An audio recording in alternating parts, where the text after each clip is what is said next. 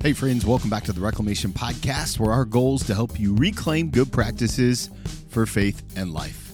I'm Tony, and today is episode 138 of the podcast, where I sit down with marriage and intimacy expert Dr. Julie Slattery. Julie shares her latest resource, Finding the Hero in Your Husband. And this conversation is so good. We talk about why the marital relationship is so hard, how we can't go into what she calls the husband improvement project, and how disappointment is the first stage of marriage. This was an insightful and deep conversation I know you're going to love so much. And hey, and if you do love it, do me a favor, hit that subscribe button wherever you listen to podcasts, leave a rating or review on iTunes, and maybe even share this episode with a friend. I'm so thankful to be on this journey with each and every one of you. And now, without any further ado, here's my conversation with Dr. Julie Slattery. Hey, everybody. Welcome back to the podcast. I'm excited today to have author, speaker, and intimacy coach, Dr. Julie Slattery. Julie, thank you so much for being here today. Always good to be with you. Thanks so much, Tony. I appreciate it. So today we're talking about your brand new resource, which is kind of, it's not a new resource, but it feels really new. And it's all about finding the hero in your husband. And this is a revisited, kind of refreshed approach to an initial writing you did in 1999. I'm curious, what inside of you said, now is the time to give this timeless truth a little bit of a facelift? Yeah, I felt probably over the last 5 years or so that it needed to be rewritten. People were still buying it, and I wanted to still recommend it because I think it has principles in it that are unique and helpful. But the way it was written is very outdated. I've learned a lot. Culture has changed a lot. And even my voice is different today than it was when I wrote it as a young wife and as a young clinician. And so I finally got around to it, and I'm glad I did. I'm always curious, what's your biggest takeaway or from the 1999 version of the text to the 2021 version of the text? What do you think? How would you describe the biggest difference? Yeah, I think, there's so many differences. I think a few of them, and I don't know if I can isolate the biggest. One would be just, again, my voice. Like back then, I was a young wife, and so I was writing from the perspective of trying to figure this out on my own, and having little kids and being in the throes of it. Now I'm that older woman that's saying, hey, these principles actually work, and here's how they've played out through seasons of marriage. Mike and I have been married now for 27 years. We just became empty nesters. And so congratulations. Thank you. It's as good as they say it is. But it's awesome. But I've been seasoned in using these principles, not only in my own life, but throughout the course of decades of ministry. But I think there are big cultural trends that we need to talk about that impact intimacy and marriage, even like the smartphone, how that's been a game changer on so many levels, just how ubiquitous pornography is, and other kinds of just family and sexual brokenness that the average couple is dealing with in marriage. Those are not one-off situations. That's a norm today. And then I think the ongoing conversation about gender, does gender make a difference in marriage? Are there nuances that affect male and female, even as we see women get more empowered and more voice, and we see men feeling maybe less equipped to enter into adulthood? All of that is going to play into the dynamics that a couple sets early on in marriage. Now, one of the things that, as I was looking through the text, that became apparent is you're very open about how hard the marital relationship is. And so I've been married for 19 years. My wife is my rock, and we have done this together. We got 3 beautiful kids, 2 boys and a princess. My oldest is 16 almost, and my youngest is 9. Why is this so much harder than any relationship I have? Well, because number one, you can't walk away from it. Number two, you can't hide. So you can't just say, hey, let's just deal with this part of life, but not this part. You have to do it all together. And third of all, because you are called to be one flesh.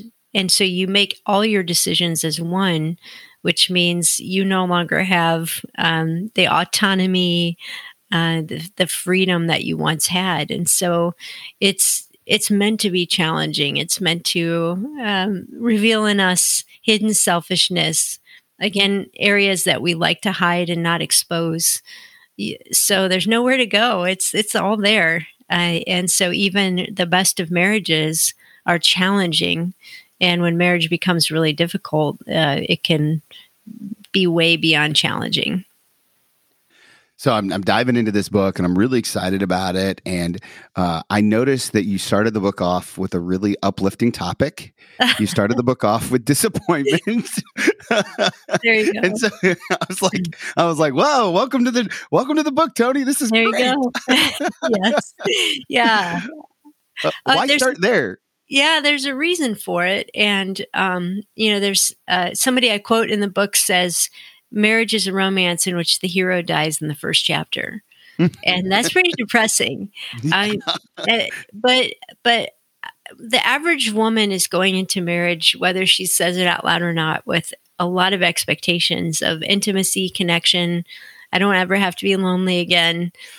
And disappointment is really the first stage of marriage. And I hate to say that, but I think women feel it sooner than men. In many cases, we feel it more deeply than men do. If you ask a couple, rate your marriage on a scale from 1 to 10, almost without exception, the woman's going to rate it lower than that guy is, because she has more expectation of what that emotional intimacy is going to be. And so it doesn't take long for again, even in a good relationship, for a woman to say, hey, there's some good things, but there's also some deep disappointment. And I'm not sure where to go with that. And so you start a book off with a hook. And sometimes you start it out with the hook of, this is what I want. This is the beautiful picture we're painting. But sometimes the more effective hook is just, let's name what we're all feeling. And we don't really have a place to explore that that's constructive. So that's why we started out with disappointment. Well, it's really, I think it's really on point. From 2007 to 2008, I was doing a marriage program for the Army for soldiers coming back from deployment called Strong Bonds. And so I got to administer that program all over the Midwest, and we traveled from Minnesota to Ohio. And one of the most resonating lessons that we learned are that failed expectations lead to bitterness and disappointment. Mm-hmm. And so I'm curious, as we start to think about marital intimacy, whether you've been married, fresh off the truck, so to speak, or you're into it over a decade, how do we put all these expectations for every season of life on the table in an authentic way that grows the relationship? Yeah, I think absolutely those failed expectations can be a road to bitterness, but they also can be a road to growth. Mm-hmm. So let me put it this way. You don't really know that you love your spouse until you don't feel love anymore. That's a big statement. It is, but love is tested when the feelings are gone. And so if I go through marriage and I never hit that wall of disappointment, or my husband at one level or another fails me, I really, first of all, don't even know if I love him. But second of all, I'm never learning to love him. And so, our culture defines love as feelings of my needs are being met. That's really self-love. That's really saying, I love the way you make me feel because you're always living up to my expectations.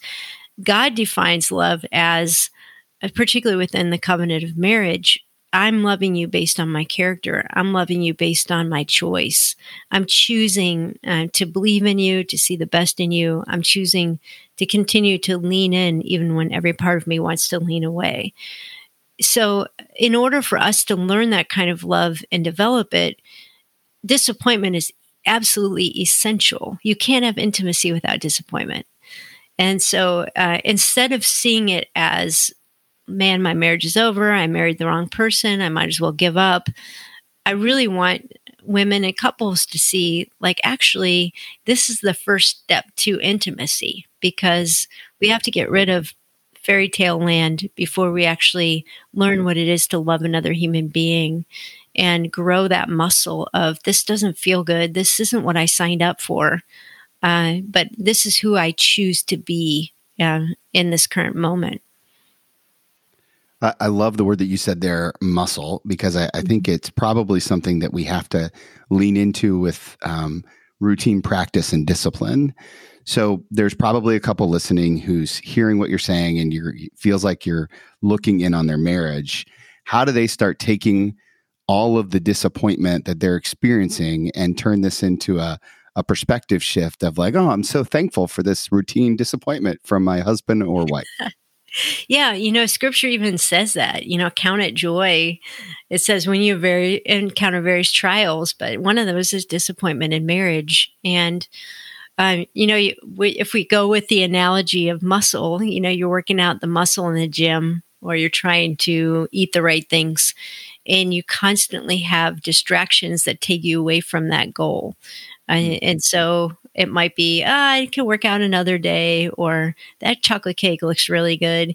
And the same happens in marriage. We have candy all around us that is saying, you deserve better than this. Hey, it's a romance novel. It's a chick flick. It's pornography. It's just the narrative of our culture that marriage is all about happiness. If you're not fulfilled, then move on to the next person.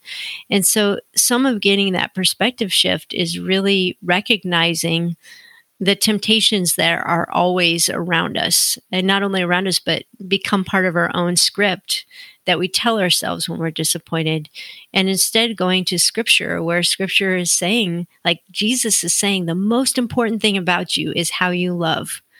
And that's in marriage, for sure. It plays out in other relationships. But if Jesus were to speak to us, he'd say the most important thing about your marriage is how you love each other. Like everything else is, ancillary to that. And so we have to have that perspective of how he loves us and how we learn the different phases of love and expressions of love in marriage. Some of them on the mountain high, and some of them when we're in the valley, really feeling like marriage is difficult.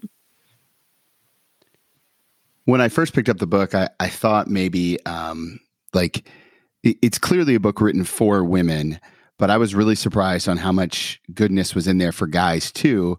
One of the things that you say in there is that this isn't a husband improvement project. Right.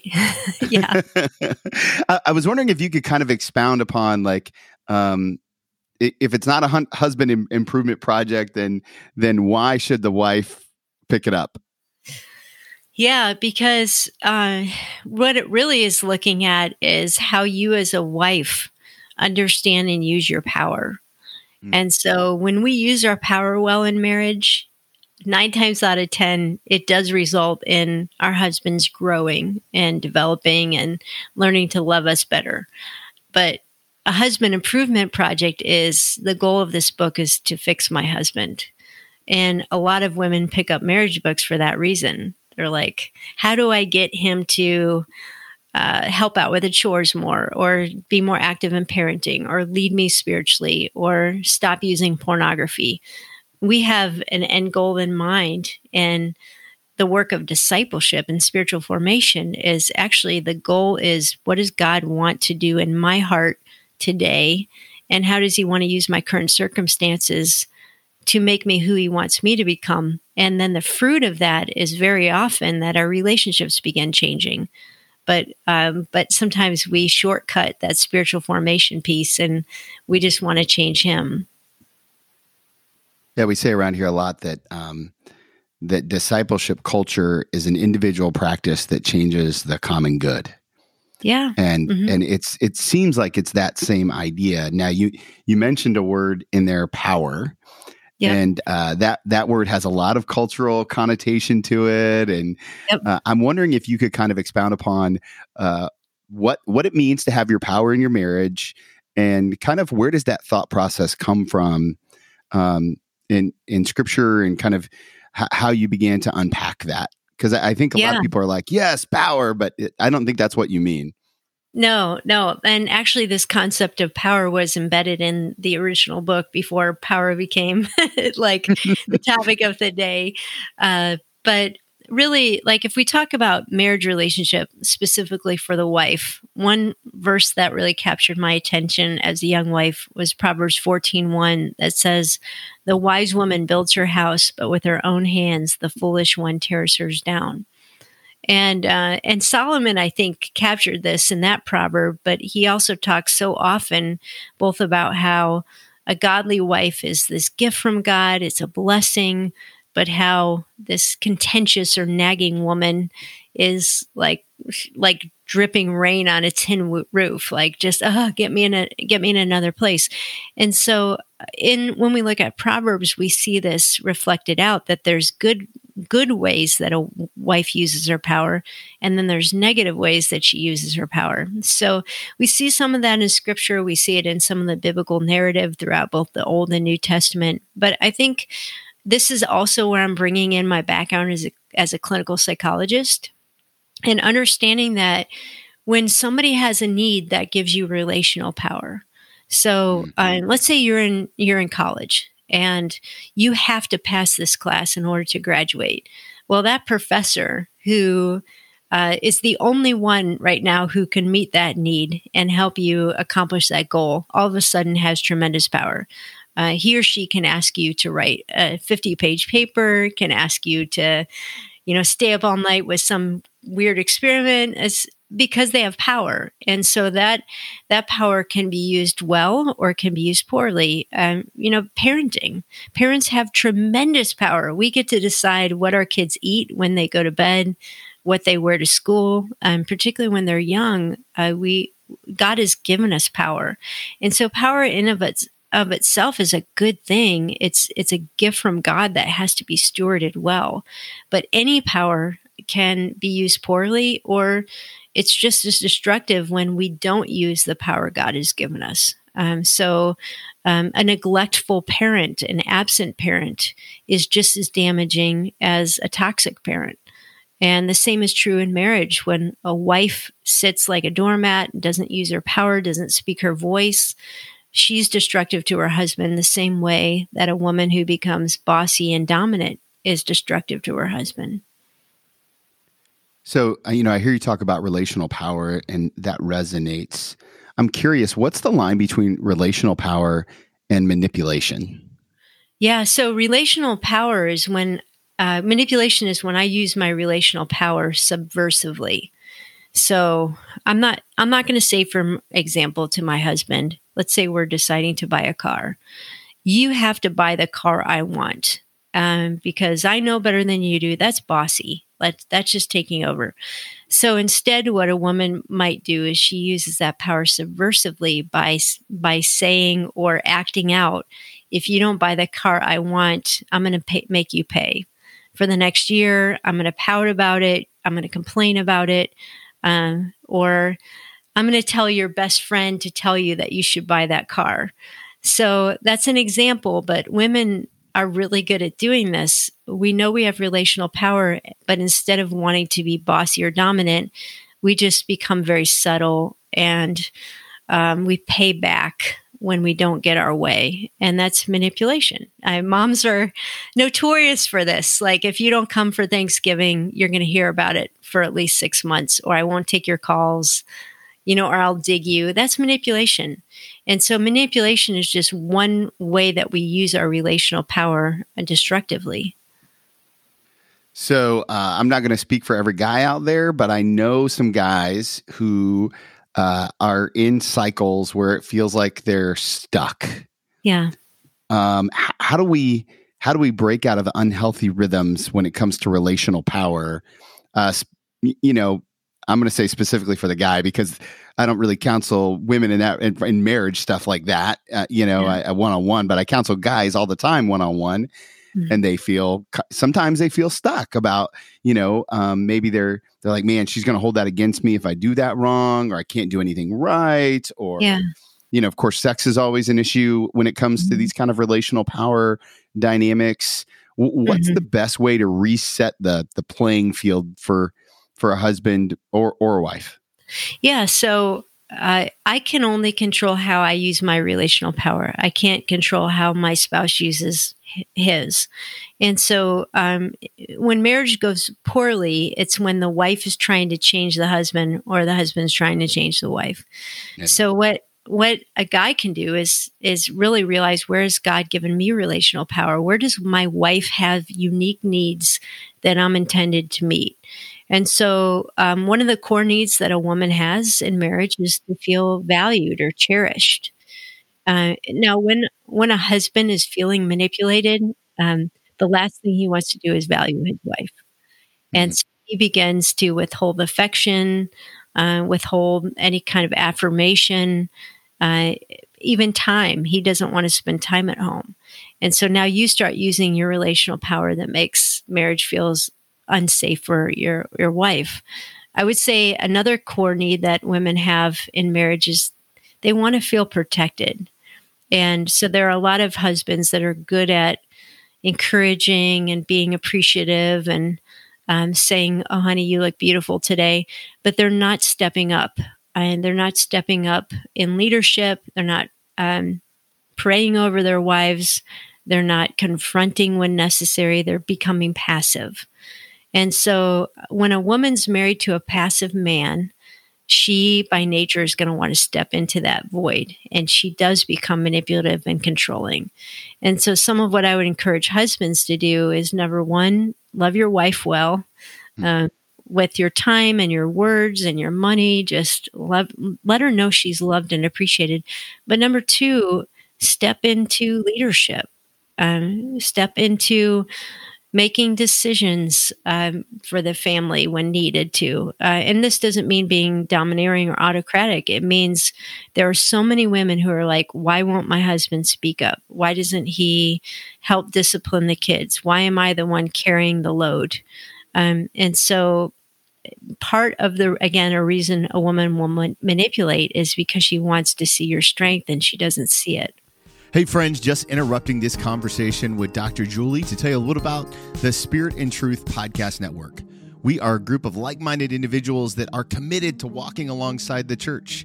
We do that through empowering the Spirit, being rooted in the truth, and mobilizing churches for the mission. We got a big event coming up March 17th through the 19th, the Spirit and Truth Conference. You can register today at spiritandtruth.life/conference. And when you register, we're going to give you a $20 off coupon when you type reclamation in at the checkout code. Now, this conference is going to be in Dayton, Ohio, March 17th through the 19th, on the evening of the 17th and 18th, and on the morning of the 19th. So you'll still be home in time for church on Sunday. And this is going to be more like a camp meeting than a conference. It's an opportunity to connect with the Holy Spirit, to have your cup filled, and to get excited about what God is doing in the year ahead. So sign up today, spiritandtruth.life/conference. Now, let's finish up our conversation with Dr. Julie Slattery. That's a really good word. Mm-hmm. One of the things that you talk about quite a bit in the book is this idea about finding the hero in your husband. Yeah. Not just finding a husband who can be your hero. Yes. And that perspective shift seems really pivotal to this next level of intimacy that I think you're pushing us towards in this dialogue. Can you talk a little about what it means to be a hero, as in the way that you kind of mean it, and this perspective shift idea? I find this fascinating. Yeah, I'd love for you to speak in on it too from a guy's perspective. But if we take the Bible at face value when it talks about marriage, it's essentially saying that marriage is a form of revelation. It's meant to reveal something about the nature of Christ's relationship with the church, or God's covenant love for his people. And so we read in Ephesians 5 that like men are cast in the role of emulating Jesus to their wives. And man, he's the ultimate hero, laying down his life for us, always using his strength and leadership in a way that would nurture his bride. Just being totally, I'm here to do the will of God the Father, being a man of righteousness who had boundaries and strength and dignity, but never lorded it over anyone. And so men are created to be like that, which you're like, I can't do that. That's a huge, but if you actually look at the romance story that we all fall for, like every chick flick, every romance book, there's echoes of that hero that we want, that every woman wants. We want the knight in shining armor. We want Mel Gibson from The Gladiator. Like we want that guy who's strong enough and bold enough, but yet is tender and righteous and compassionate. And so this is where the disappointment comes in, because you're married to a real man who isn't going to be able to live up to that cry of your heart. And so some of it is recognizing that we are ultimately made for God to be our hero, but we also are on this journey of painting a picture in our marriage where we're calling out the hero in our own husband, where we're seeing his strength, we're seeing his dignity, we're seeing his desire to be a competent man who comes through instead of a guy who doesn't show up or who fails. And that women, based on our relational power, we have the influence of either encouraging and calling out that hero or discouraging that guy from ever wanting to take risks and step into that role. Yeah, that's the risk part is probably the most, the part that stings the most in all of it, right? Because it is a little bit, as a guy, like it's a little bit of a risk, or a lot of a risk, to step out in faith and try to be that hero. And you know, as I've been discipled over the years, I think my pursuit of Jesus has made me a much better husband. There was a season in my marriage that was not good. I was working at a church, and I just got in over my head at the church and in a lot of different ways. And my marriage, I thought I was going to lose it all. And it wasn't until I started praying over my wife and then having her pray over me and me accepting responsibility for that things really began to shift. And then I started to see Jesus in this whole new way. And you get to John 13, and Jesus takes off his outer tunic and he becomes so intimate and vulnerable, and he washes the disciples' feet. And I'm like, man, on my best days, that's the husband I want to be. And that's kind of the sacrificial hero that serves. Yeah. And, you know, in every marriage, the woman wants the guy to be a hero and he wants to be a hero. So they agree on that. That's a good starting place emotionally. They might not use those words, but it's a story that's written in our hearts, and it's a good story. But it's a story that we journey toward. And when you say, hey, risk is the sting in it, it's much less of a risk if you're married to a woman who's not going to be looking for you to fail or reminding you of ways that you have failed, but is inviting that risk and be like, hey, it's okay. You know, like, we're in this together. I'm on your team. I'm not looking to criticize or correct you every time you do something differently than the way I think it should be done. So part of it is, how do I make my marriage a place where it's safe for my husband to risk? Yeah, so I'm a words of affirmation guy in my love languages, and my wife's least skilled gift is words of affirmation. And we've talked about this and worked through this, and so she wouldn't mind me sharing it. It got a lot better when I said, babe, I just need you to say these words to me. Yeah. Especially when I was new at preaching, I would get off the platform and I would be like, I just need you to tell me I did a good job, because you're the affirmation I want more than anyone else in this room. Now's not the time to tell me that I said Habakkuk wrong or something like that, you know? And Tony, isn't that so true? Like, her vote is the most important vote. And it's not just when you preach, it's how you parent, it's how you go about work, it's how you spend money, it's how you look in a suit. There's lots of people voting, but God has given your wife the most influential vote on thumbs up or thumbs down. And so I really want women to understand the power they have. And when they're always reacting out of their disappointment, or even if they believe, hey, I got to level him a bit, that's going to be motivation for him to grow. Like, no, actually, that's going to sabotage intimacy because you're not safe for him. So when couples become disconnected, and they forget they're on their same team, or they've kind of taken this a little too far. What are kind of some of the first steps that they can do to get reacclimated to those core truths that you've already pointed out, that we want our spouses, we want our wife's approval, guys, and they want us to be the hero, and how do we get back to some of those cores? Yeah, I think some of it is just awareness. I've had times where I've given this message, like at a conference or a venue like that, and women have come up to me afterwards and they've just said, as soon as you got off the stage, I had to go call my husband and just apologize, because like hearing your words, I realize that the last 8 years or 2 years, I've become that woman who all I can do is criticize and make fun of or be bossy. And I realize that I'm doing that out of self-protection. I realize I'm doing that because I'm afraid, and I don't want to do that anymore. And so that's the first step for a husband or a wife, is to realize I'm living out of self-protection. I'm not building my marriage anymore, and I don't want to live this way. And God doesn't want me to live this way. So that awareness and confession and repentance for all of us is really the first step to any change. And sometimes that can be a big move where it literally has been a decade. And sometimes it's just been like, hey, I've been in a bad mood the last 3 days. I need to confess that and get back on the right track. So I think one of the things that you talk about quite a bit, well, I know one of the things you talk about quite a bit is intimacy. Mm-hmm. Repentance feels like what you're talking about here, this idea of apologizing. This feels like this whole process of intimacy. If you were going to talk to some of the guys out there specifically, how can we build intimacy in our marriage? And then maybe would you give the same advice to women, or would it be different?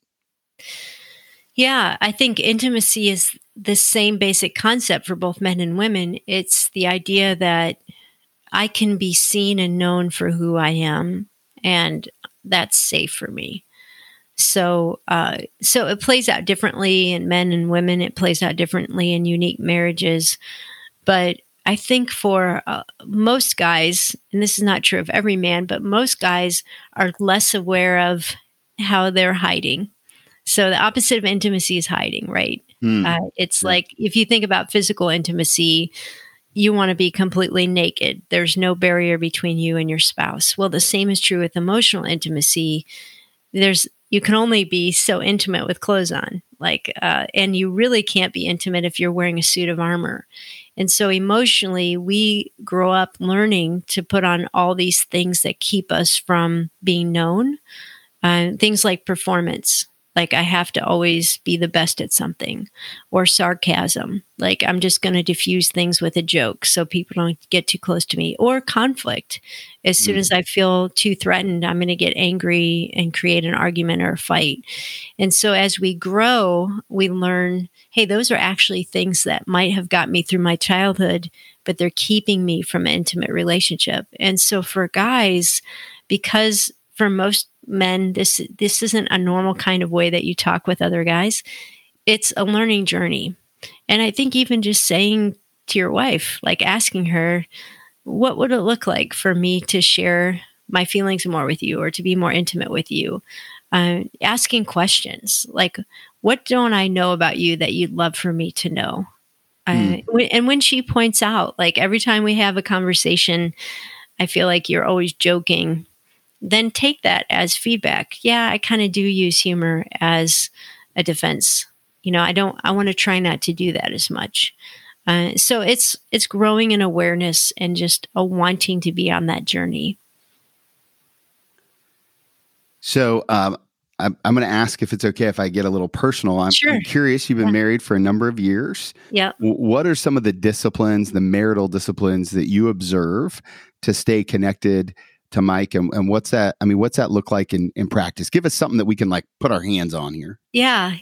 So we had one marriage counselor tell us, and this might simplify it a bit, but it's good. Like couples that stay together, pray together, play together, and lay together. Hmm. So, and that's something you can remember. Like I heard that probably 15 years ago and I still remember it.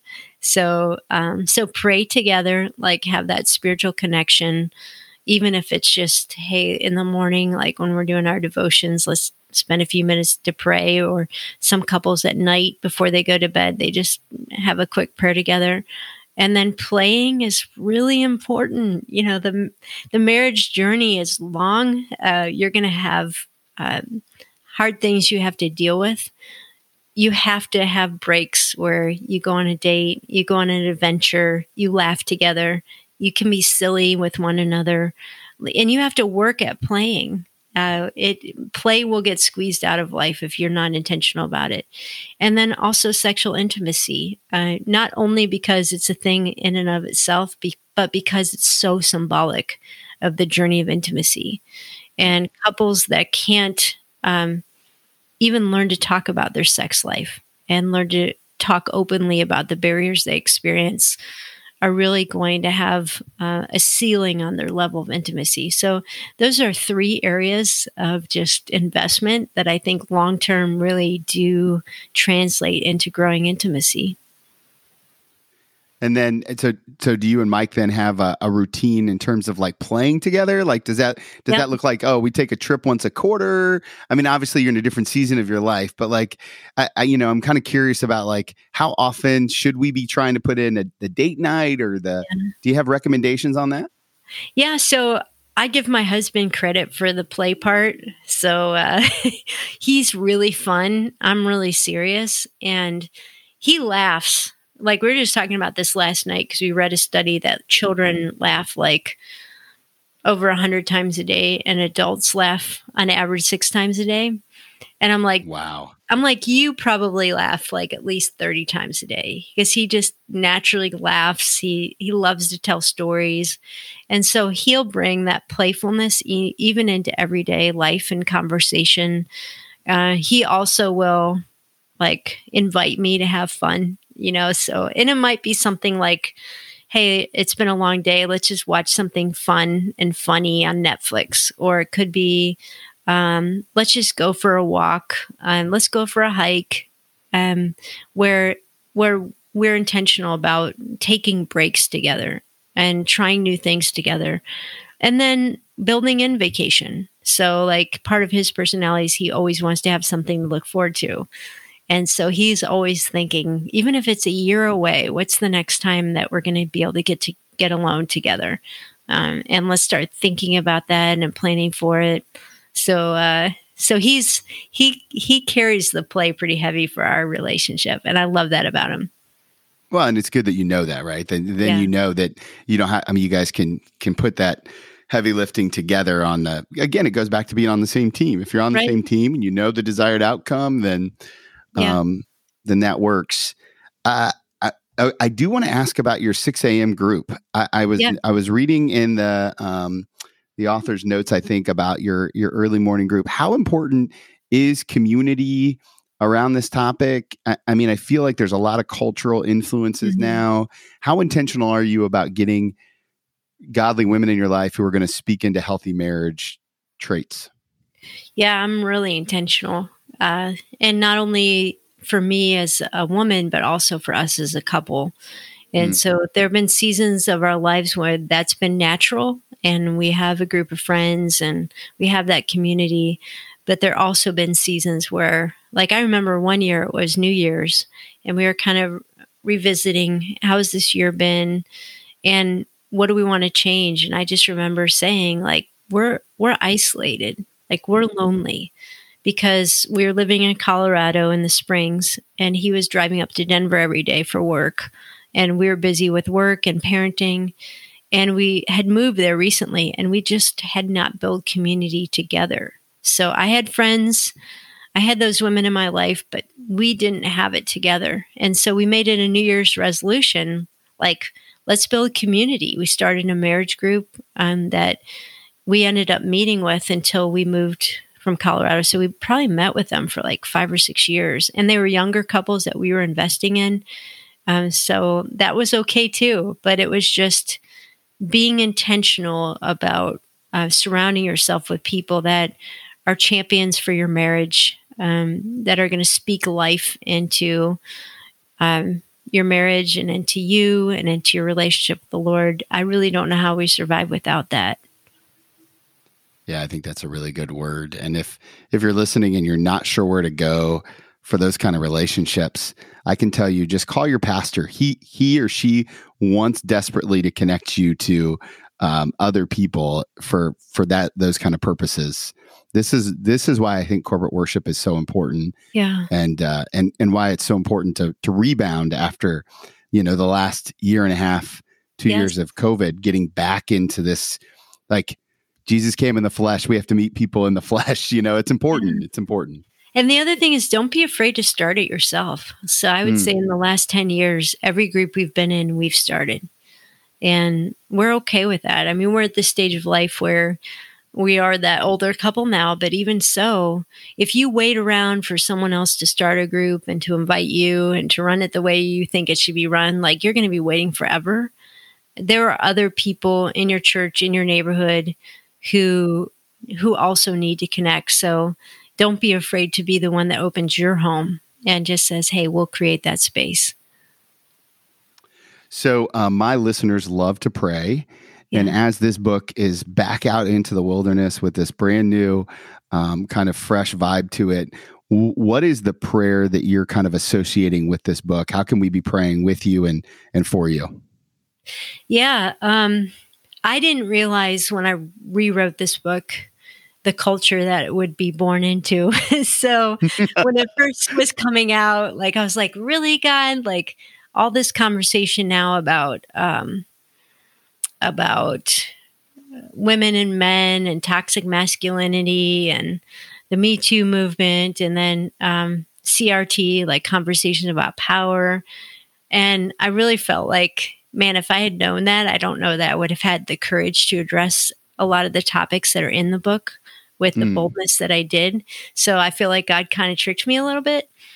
All that to say, when it first came out, I just had prayer warriors praying over the book, and I just had to release it to the Lord and send it out and say, Lord, do what you will with it. And it's been out for about a month, and the feedback has just been so encouraging. I think people are hungry for truth that goes back to Scripture.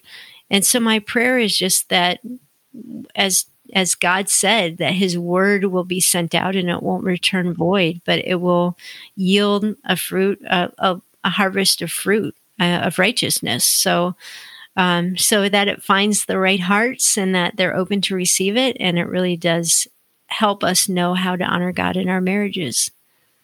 That's so good. Okay, I have one more question to ask, but before I do it, I know my listeners are going to want to connect with you all over the interwebs. Yeah. Where is the best place for them to find you, to find your ministry, to pick up their copy of the book? Yeah. So the ministry that I run is called Authentic Intimacy. And a lot of what we talk about is biblical sexuality. So we do have marriage resources, obviously this book and other resources around marriage. But sort of the heart of the call God has given me is conversations around biblical sexuality and what that looks like in our day and age. So if you go to AuthenticIntimacy.com, you'll find the Java with Julie podcast and this book, as well as several others that I've written, and opportunities to get into book clubs and things like that. Yeah. That's so good. And I've been on your website. It's really good. And I really fought the urge to talk to you about biblical sexuality because it's an area that I feel if guys could figure out how to invite Jesus into their sex life, they have no idea the benefits, the fullness of life that comes with that. And so that's a whole nother podcast that maybe someday we could record. I'd really like that. But that sounds great. Yeah. Okay. Last question I always love to ask people. It's an advice question.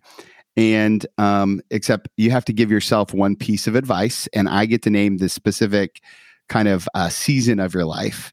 Okay. And so I want to take you back to the day before this book releases in 1999. And I'd like for you to look at that younger version of Julie and give her one piece of advice, what would it be?